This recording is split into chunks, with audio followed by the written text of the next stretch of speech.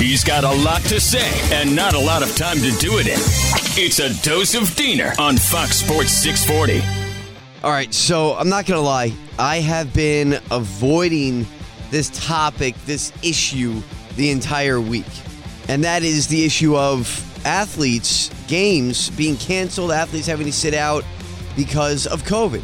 And the reason why I have been avoiding that discussion is because I don't want to be insensitive to anybody who has been affected by this. Okay, I'll preface this by saying that I don't mean this in any bad way toward anyone who has, unfortunately lost a loved one, who has dealt with the virus itself, in your own body, if you have negative effects toward it, whatever it might be, okay? I'm not here to try to put you down. But what I am here to do is ask the question, and a question that I think has to be posed at this point, and that is, how long are we going to do this?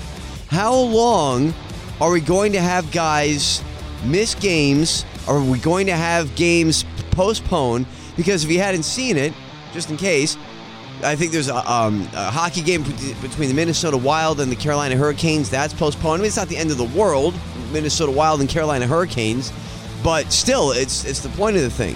The NBA is having trouble with this. They're looking at postponing games. The NFL had their most positive cases of the entire season this past Monday. Miami Dolphins don't have a running back right now, besides Duke Johnson, who they just picked up off the scrap heap to play against the Jets on Sunday because their entire running back core is on the COVID list. So the question is, how long are we going to treat this thing like it's the COVID of March 2020? And when are we going to start moving on to it and treating it like it's the COVID of December 21 or January 22 or February or March of 22? Because those are two very different COVIDs. What I mean by that is, we didn't have a vaccine in March of 20. March of 20. We didn't have these different pills that are coming out now from Pfizer and Merck that are supposed to essentially act as an antibiotic of sorts to knock the virus out of you.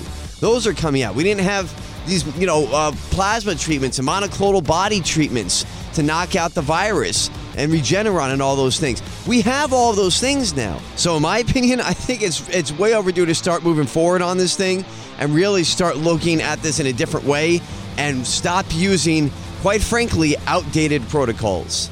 So much to say, so much to say. He's got even more to say, and he'll do so on Twitter. Follow him at SDiener86. It's a dose of Diener every weekday on Fox Sports 640.